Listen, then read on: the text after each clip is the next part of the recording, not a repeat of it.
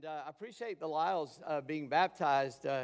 Miss Lyle, I was very afraid of water. That's why it took me so long to, I was 8. It doesn't sound like it took a long time, but I struggled with that a long time because I knew if I got saved, it meant I had to get baptized. And the first time my face went underwater was in the baptismal pool as an 8-year-old kid.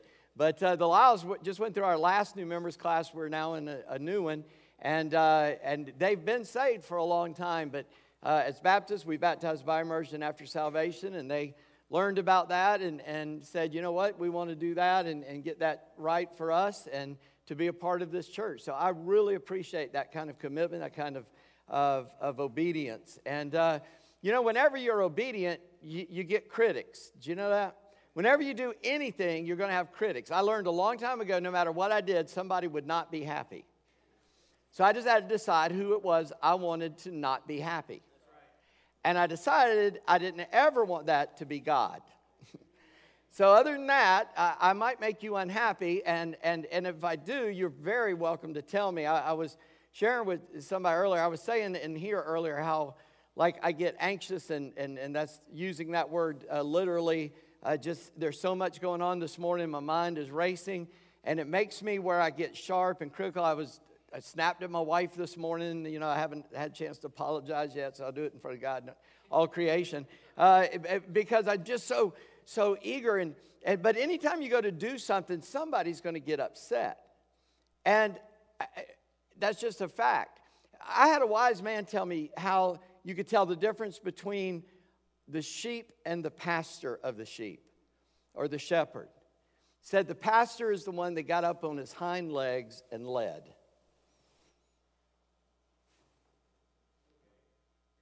Amen?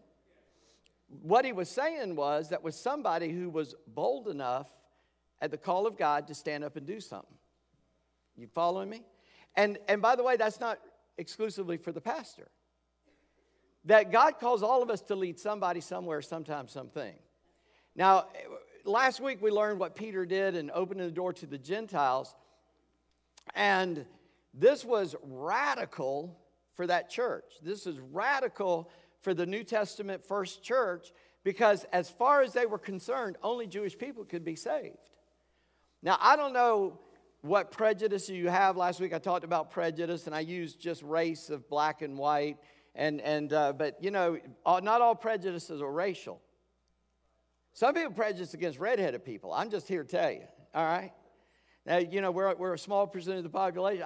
You may have a prejudice about something else or someone else. It may be a sports team, maybe an area of the world or the country. It could be racial. It could be anything. It might be the kind of car somebody drives, or what kind of neighborhood they live in, or what socioeconomic level they're at, whether it's high or low. And we have prejudice and preconceived ideas. And God wants us to see everybody one of two ways, saved or lost. You with me? I kind of need to clear that up, because last week I made it in such a way it sounded like I was only talking about one thing. I want you to understand that in all of those things we have to overcome, and Peter overcame them, and as soon as he got back to Jerusalem, he faced criticism. As soon as he got back, open your Bibles to Luke. Acts 11, Luke wrote, the human author of this, 18 verses. Y'all want to stand up real quick? We'll read them. Now the apostles and the brothers who were throughout Judea heard the Gentiles also had received the word of God. So when Peter went up to Jerusalem, the circumcision party criticized him, saying, Janet said, how do you know they were critical? I said, because it says it right there. They criticized him, saying, you went to uncircumcised men and ate with them. But Peter began and explained it to them in order. I was in the city of Joppa praying, and was in a trance. I saw a vision, something like a great sheet descending, being let down from heaven by its four corners, and it came down to me. Looking at it closely, I observed animals and beasts of prey, and reptiles and birds of the air. And I heard a voice say to me, rise, Peter, kill and eat. But I said, by no means, Lord, for nothing common or unclean has ever entered my mouth. But the voice answered a second time from heaven, what God has made clean, do not call common. This happened 3 times, and all was drawn up again into heaven. And behold, at that very moment, 3 men arrived at the house in which we were sent to me from Caesarea. And the Spirit told me to go with them, making no distinction These 6 brothers also accompanied me, and we entered the man's house. And he told us how he had seen the angel stand in his house and say, 'Send to Joppa and bring Simon, who is called Peter. He will declare to you a message by which you will be saved, you and all your household.' As I began to speak, the Holy Spirit fell on them just as on us at the beginning. And I remembered the word of the Lord, how he said, 'John baptized with water, but you'll be baptized with the Holy Spirit.' If then God gave the same gift to them as he gave to us when we believed in the Lord Jesus Christ, who was I that I could stand in God's way?" And when they heard these things, they fell silent, and they glorified God, saying, "Then to the Gentiles also God has granted repentance that leads to life." Let's pray. Lord, we stand before you and kneel before you in Jesus' name, and just ask that you would speak to our hearts. Lord, indeed, take away all of our anxiousness. Lord, may we hear what you have to say, and may we take it extremely seriously. And Lord, I just thank you that Peter was faithful, and that I thank you for the way he responded in this passage. And I thank you for the work that you were doing in the church and that you continue to do today. Lord, just open our eyes to behold wonderful things out of your word, we ask in Jesus' name. Amen. Thank you. You can sit down. I don't know if you've noticed on TV, there's always these pundits. If the president or some politician makes a speech, then all of a sudden the news people come out and tell you what he meant to say, what he should have said, and what they think he said. Y'all notice that? And of course, in the past several years, my favorite team has risen to heights. And I've started listening more to sports radio and stuff. And when I was a kid, I could tell you every player, every team in any sport. But, you know, I've gotten older and I don't have time for all that. But boy, I kind of pay attention. And what I've realized is those guys on the radio and television don't really know what they're talking about. They really don't. They're paid to say stuff, so they got to say stuff. And they just say stuff. And there's just a lot of people that way. I don't know if you've ever heard this quote, but Theodore Roosevelt in 1910 made a speech in France. This was before the outbreak of even World War I. And the context makes this even greater, but I don't have time. The quote itself is a little bit long. But he says, "It's not the critic who counts, not the man who points out how the strong man stumbles or where the doer of deeds could have done better. The credit belongs to the man who's actually in the arena, whose face is marred by dust and sweat and blood, who strives valiantly, who errs and comes up short again and again, because there is no effort without error or shortcoming, but who knows the great enthusiasms, the great devotions, who spends himself for a worthy cause, who at the best knows in the end the triumph of high achievement, and who at the worst, if he fails, at least he fails while daring greatly, so that his place shall never be with those cold and timid souls who knew neither victory nor defeat." Peter is obviously a strong leader. Christ picked him, said, "You're the rock." And I don't know about that, but when the Holy Spirit came, Peter became that strong leader. And he was a strong leader because he was humble and listened to God. It's only when Peter let his personality, I believe Peter was ADD. I believe he's one of the guys in the Bible that just suffered, or actually was blessed with that. And so there were these times, these impulse controls, where his impulse he would lose the control of that and he'd make a wrong decision. But man, Peter, in all of his fear and trembling and all this failure, stands up one more time at Pentecost and begins to obey. And he was a humble man. He listened to God. And we see that in this testimony here. These people meet him, and I notice what they're called there. You need to see that in verse 1, because they cause trouble throughout the New Testament. They are, it says, when he goes out to Jerusalem. Remember, in the last verse of chapter 10, it says they stayed. They asked him to remain for some days. So we don't know how long, but Peter hung out with them, started helping them, training them, and teaching them. I want you to notice one other thing. Did you notice Cornelius in verse 1 of chapter 10? It says he was devout and religious, but it doesn't say he was a proselyte of the Jews. He never became a Jew. You could, as a Gentile, become a Jew, and the Christian, well, I'll come back to that. But he never did that. And you know why I think he didn't? Because the Jews had made so many man-made rules about obeying God that he just loved God and he didn't want to get involved in the rules. Do you know some people don't want to be a part of a church because we messed it up? There's only two reasons why the church exists here. Y'all tell me what they are. To know Christ and to make him known. To bring people to salvation and educate them, teach them, edify them, disciple them to obedience.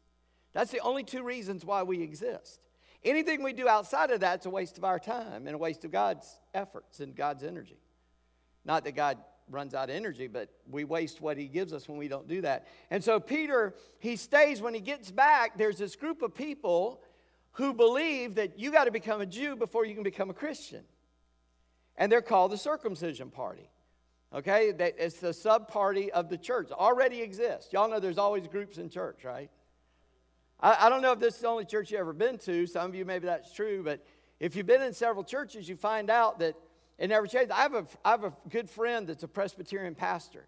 And way back years ago when our kids were all little, he was in a little church in South Carolina, Presbyterian church out in the middle of the country.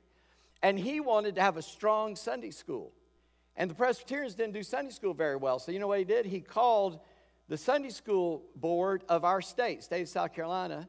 And he said, would you send somebody up here to teach us how to do Sunday school? They said, absolutely. So he had a guy come speak to everybody. And you know what the church said about him? You want this church to become a Baptist church, don't you?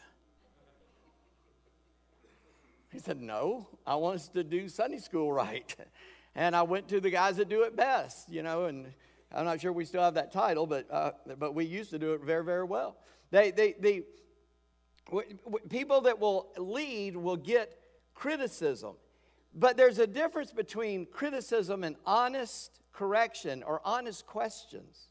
We've got to have that. You've got to have somebody that sees it and sees, wait, that might be a problem, or what about this, or we need to address that. But the problem is, so many times, when you're a person that can see the problems, you get paralysis by analysis.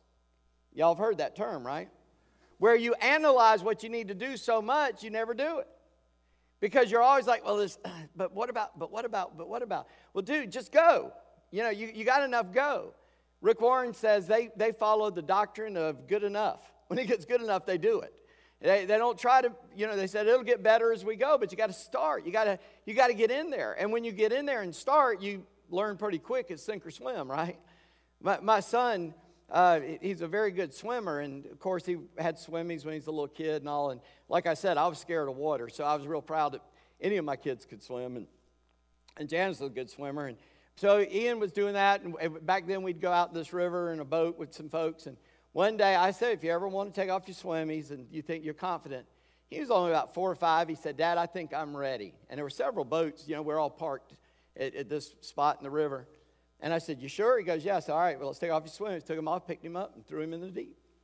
And Janice went, he's going to drown. I said, no, he won't watch. And boom, sure enough, he came back to the boat. He said, can I swim to that boat? I said, at the same time, she said no. I said, yes. I said, jump before she can stop you. Boom, and off he went. And he's been swimming ever since. He became a lifeguard, actually. You know how he learned? He jumped in the deep end. Now, I'm not saying that's always the way to do it. That's just sort of how my mind works. And I appreciate that it goes, hold on there, horse. Before we jump off this cliff, let's figure out some things, And so you got to have both things. And so I'm not talking about never saying, oh, well, that's wrong or that's a problem or we need to address that, because you have to. But this particular group, are critical because, horror of horrors, Peter talked to people that were uncircumcised. Seems foolish to us, doesn't it? Yet when I was a kid, first time I ever went out on a church-wide, let's go into the neighborhood and invite people to church, we were given special instructions if we knocked on the door and the wrong person answered. That didn't sit well with us. And we got over that pretty quickly, I have to say. Well, I'm just telling you, I've lived through that. I've lived through going through that kind of thing. And Peter comes back and he's criticized. By the way, I don't know. I've kind of ran through it. The thing I just want you to remember is whenever you obey God, you're going to have critics. And I'm just telling you, in a church setting, when somebody says, well, I don't like that y'all did this or that. We've had people, they came to my door, knocked on the door, and they were trying to tell me I was lost, and I just don't appreciate being bothered at my home by people knocking on my door. Okay, we'll put down your address. We won't bother you anymore. There was a famous evangelist back in the late 1800s, early 1900s when he was a little kid. he would preach to cats and dogs, and then he would practice baptizing them. Now, this is a true story. One time he was trying to baptize a cat, and the cat started scratching him and clawing and meowing and got away, and he threw the cat down and said, "Fine, be sprinkled and go to hell with all the rest of the Methodists." Well, that was a little severe. He's only a little kid. I mean, but that guy grew up to be some kind of preacher, I'm telling you. But, you know, there's just some people like, I don't want that.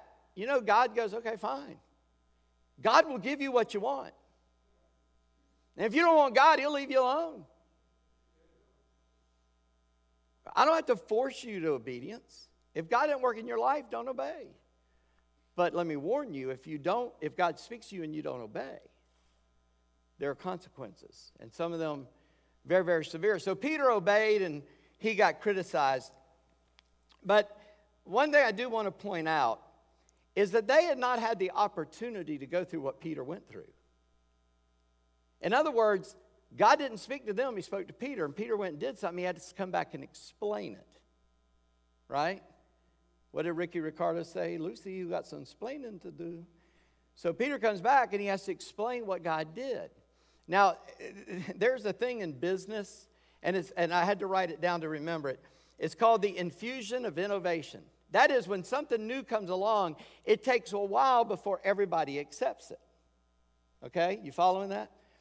Coca-Cola in the early 1980s, I started to say 1800s, that was when it was cocaine.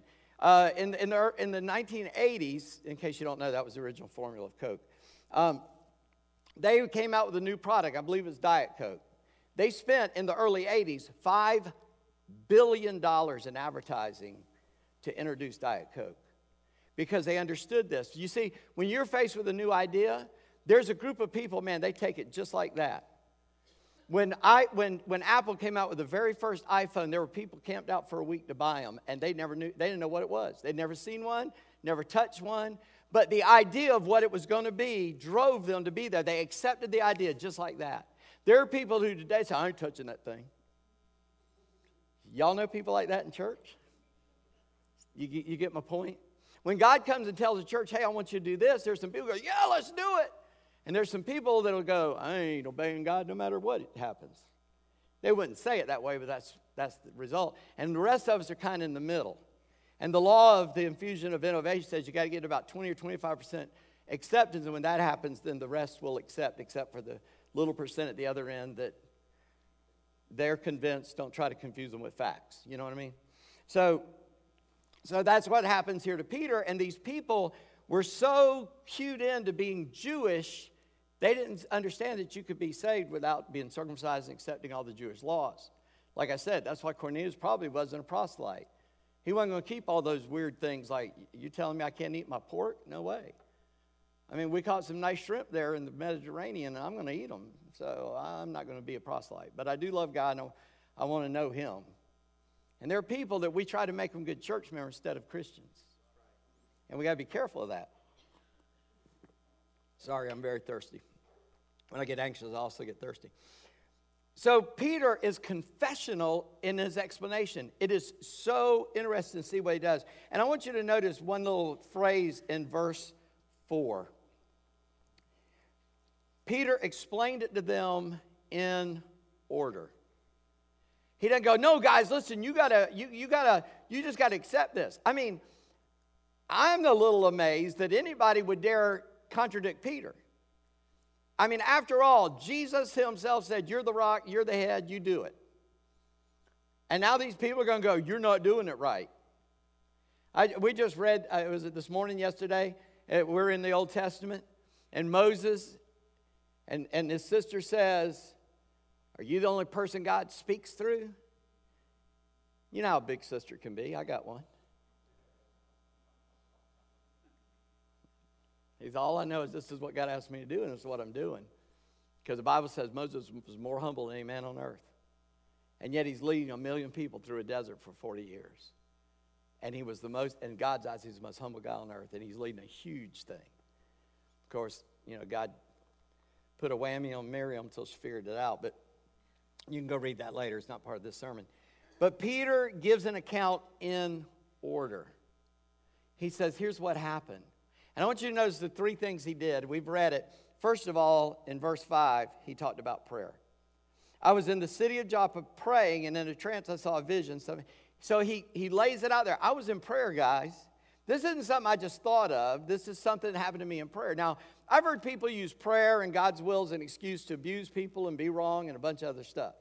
If you tell me you prayed about it, but yet what you're going to do is against the Word of God, you may have prayed, but it wasn't to God, Jehovah God and Jesus and the Holy Spirit, and you may be being led by a spirit, but it's not the Holy Spirit if it contradicts God's Word.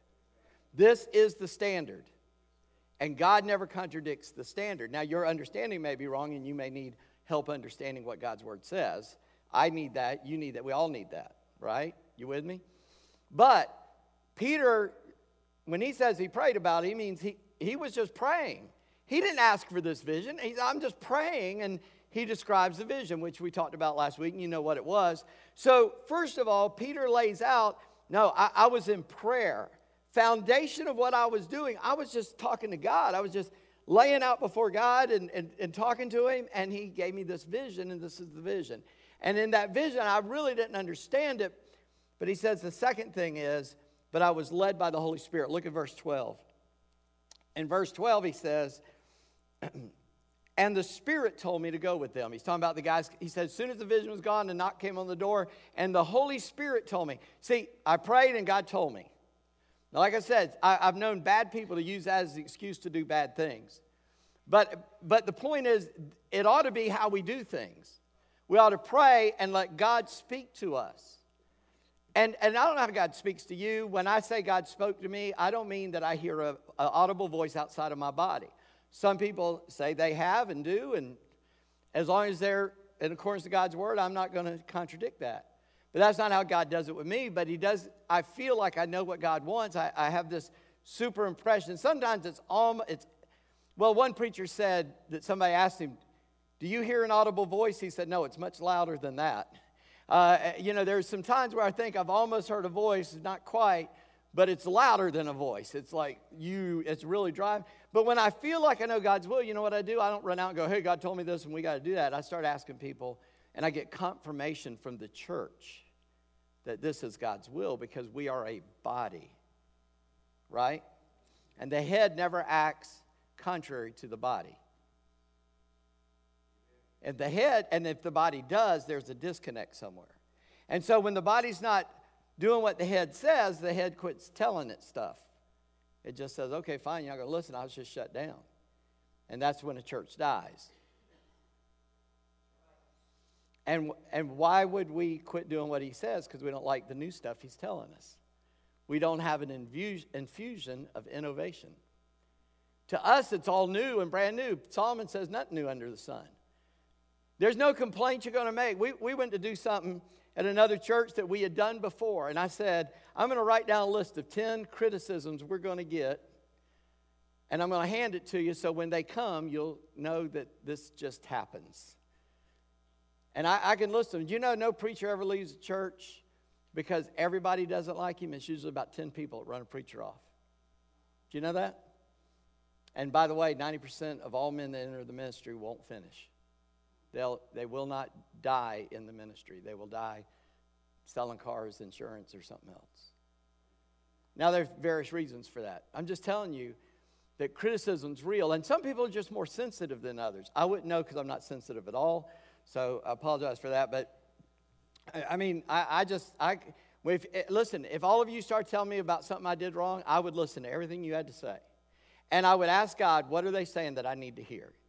And the rest I'll ignore, but what God tells me that is right, because there's always some truth in it, that I need, because I need to be a repentant person myself. Amen?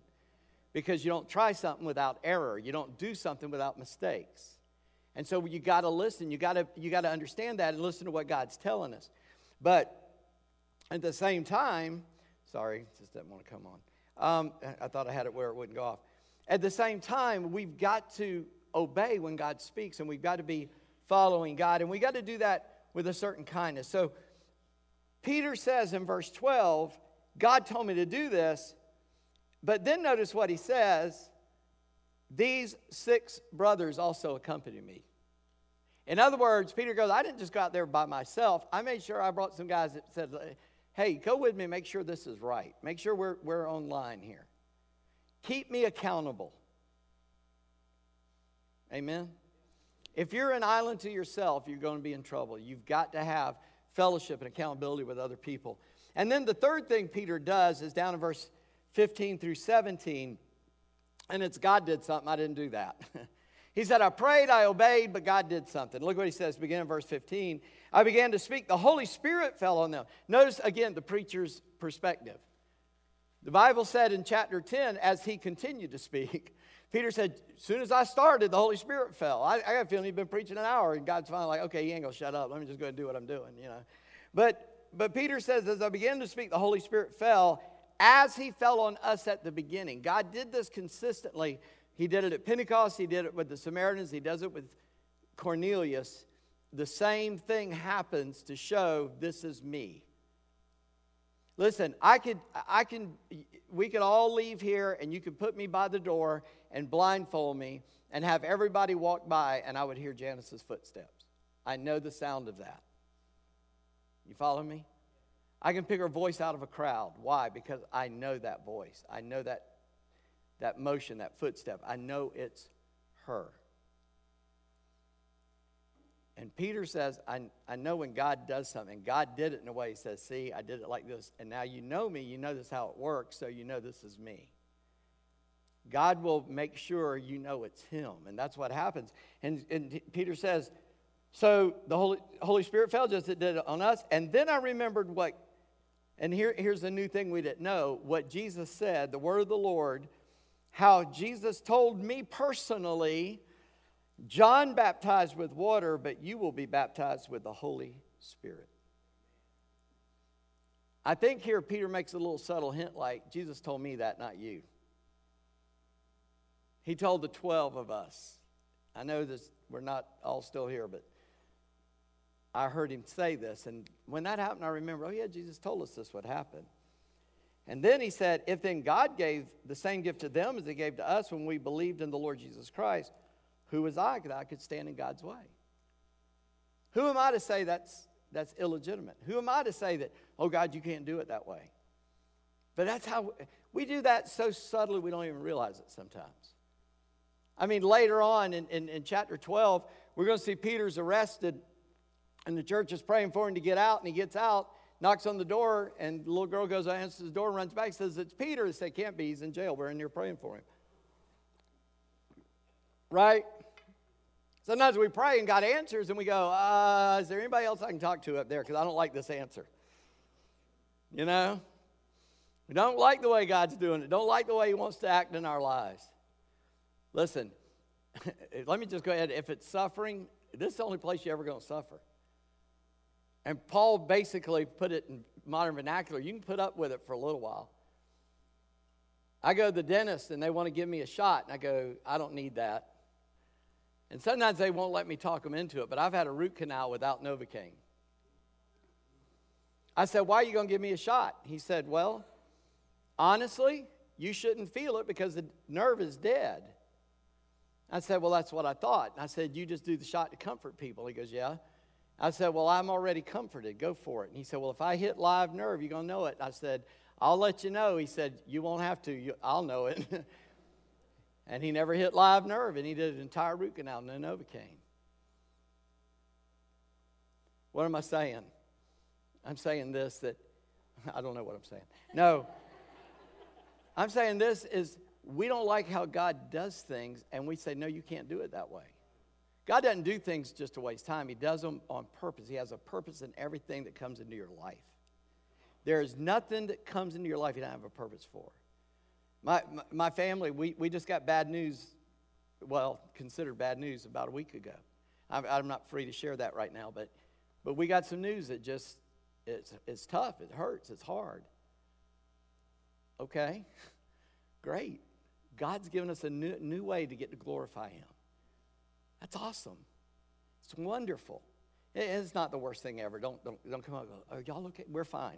Don't, I don't want to overstate that, but I'm just telling you that all of us have moments where we go, oh, Lord, what's going on here? The Lord goes, I'm going on here. You know, I'm developing the image of Christ in you. I'm having my will in your life so that more people. I told y'all, Pastor Rob called me. And he said, I've got other guys I can ask, but I was really hoping you could come. He said, because I want my church to know that we're all on the same team. I said, brother, I'm with you on that. Pete, why would you be calling me right now?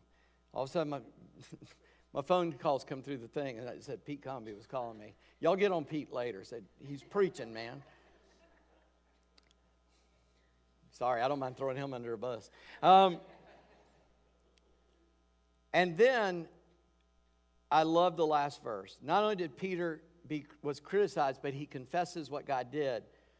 But Peter is confirmed. Look at verse 18. When they heard these things, they fell silent.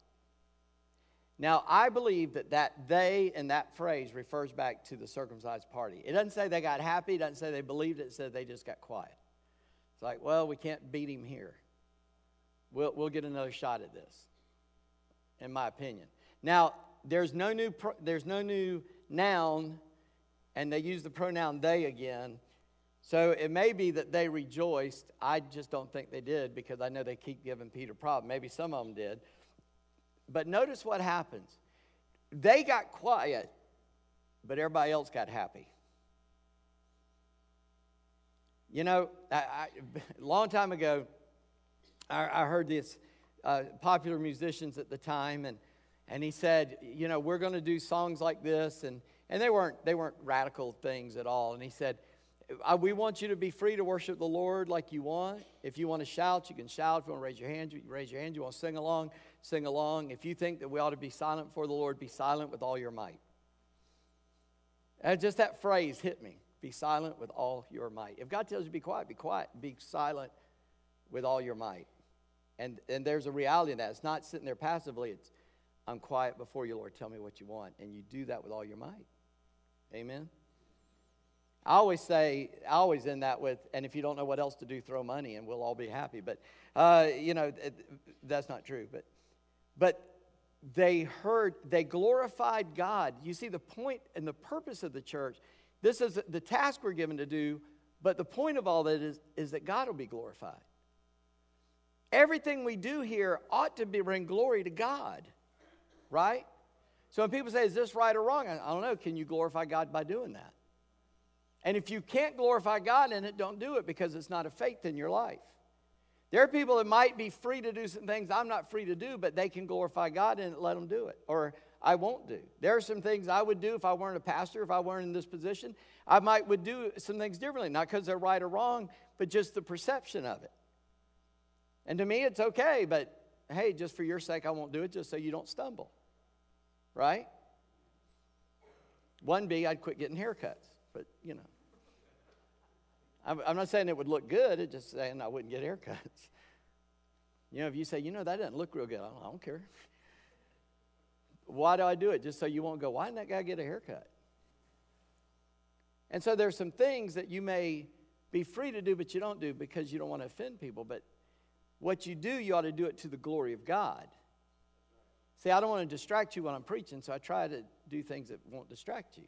And I appreciate we have a lot of freedom here at Calvary. Don't take that out of context. I just know churches that are kind of uptight and they don't know how to do that. But God was glorified, and then they rejoiced at salvation. Do you see that? In that last verse there that we were covering, verse 18, and they glorified God, saying, then to the Gentiles also, God has granted repentance that leads to life. They were excited because people were getting saved. They were ecstatic because God was bringing people to know Him. I'm going to take last week's sermon, as I said, and apply it there at Church United today. And I wrote a new phrase in there. Did you know God wants to save some people that nobody else wants to get saved?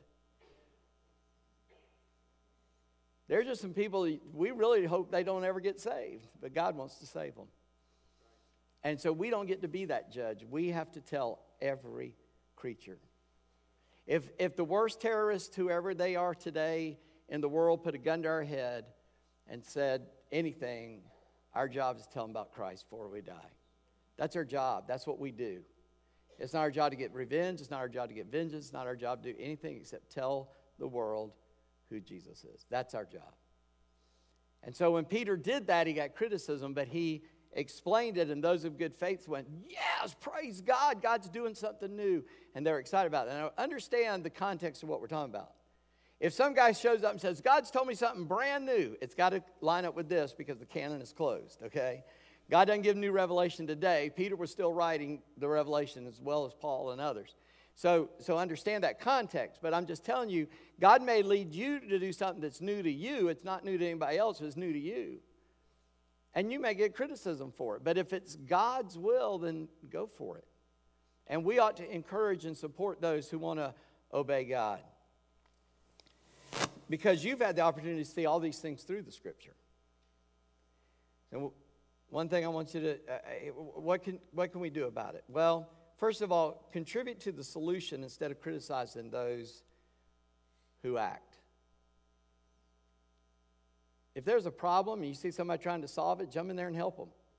Don't criticize them. Say, hey, let me help you. Have you thought about this or that? I want to help you get it done. And this might slow you down. This might stop you. And I want to see God's will done. That's how you are positively critical. Critic is a good word. Critical is a good word. Criticism is not. We need to have critical thinking. We need to understand. We need to know what we're doing. But we don't need to criticize each other while we're doing it. And so be a part of the solution instead of part of it. That's why I always say I like the way they're doing it better than the way I'm not doing it. Right? Heard that phrase when I was a younger man and I was sharing a tract with a Christian, like, what do you think of my friend's tract? And they read it and said, well, I don't think it's got enough about repentance in there. I mean, it's only it's not even a full page on a big piece of paper. It's just a little tract. It's like, well, you can't cover all the doctrines of the faith in that little tract. I said, well, I like the way he's doing it better than the way you're not. I said, do you witness? They said, no. I said, well, I like the way he does it better than the way you don't do it. And that kind of stuck with me after that. Be sure when God leads you. I understand God leads us different ways. Sometimes God speaks to us through other people, through His Word, through circumstances. Try not to make God speak to you through circumstances, because that's painful. But if He can't get your attention the other way, He'll get them through circumstances. But be sure that it's God. Square it up with God's Word. And if you're not sure, get with people that can help you discover that. Before you act, make sure you know it's God's will. Peter knew it was God's will because God had revealed it to him in a special way, and Peter was a guy that could be revealed to that way. But be sure. Number 3, glorify God and rejoice in what God's doing, even if you don't like it. Can you rejoice about what you don't like? Can you say, thank God for this? I don't like it, but thank God they're doing it. I heard about this fella, and it was a similar story to Calvary, actually. He started pastoring this church, preaching in it, and the church was exploding and growing, and there was a church nearby that was dying, and there was like 11 people left, and they came and they said, can you help us? He goes, I don't know what I can do. They said, would you come preach? We'll do it at a different time. He said, I will only come if you do anything I ask. They said, okay. So it wasn't long before they built up, and they had to change, and they had to get a bigger place, and they were having to put out folding chairs. And so one day they were in there putting out folding chairs, and he was helping. And he said the oldest guy there, and I don't know how old he was, but up in his 80s, started complaining. Said, we got to put out these chairs every week. This music's loud. I don't like the way these kids look coming in here. And he said, oh, man, I'm sorry. He said, don't you apologize to me and don't change anything we're doing. God's getting people saved. I just don't like it.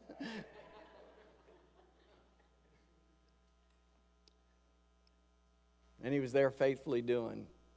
Even though he didn't like it, it wasn't his cup of tea, he saw the hand of God and rejoiced. And we got to be that way.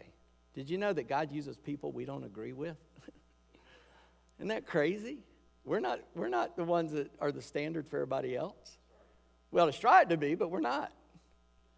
We ought to strive to be perfectly in sync with God.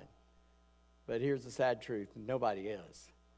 We all are in a growth curve that will not end until we get into eternity. And if you're not growing, either you're not saved or you're not trying. because God wants us to grow as long as we're alive and be used by Him to bring glory to Him. Amen. That's what I get out of this. Criticism's going to happen. Negative criticism's going to happen. Don't worry about that. But allow positive criticism to help you, or critical thinking to help you make sure you're obeying God's will, and then obey it with all your heart, all your mind, all your strength. And like I said last week, if Peter had not been willing to do that, you and I wouldn't be sitting here. But because he opened the door to us, we get to be saved.